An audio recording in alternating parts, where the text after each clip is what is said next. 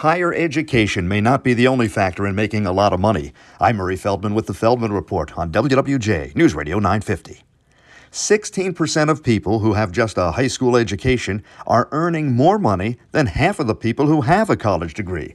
Georgetown University says it's all about the jobs they get. Various studies have found many people with just a high school education can make six figures as an air traffic controller, a construction manager, a radiation therapist, a commercial pilot, a detective or criminal investigator. Some of these positions do require specific training or certifications.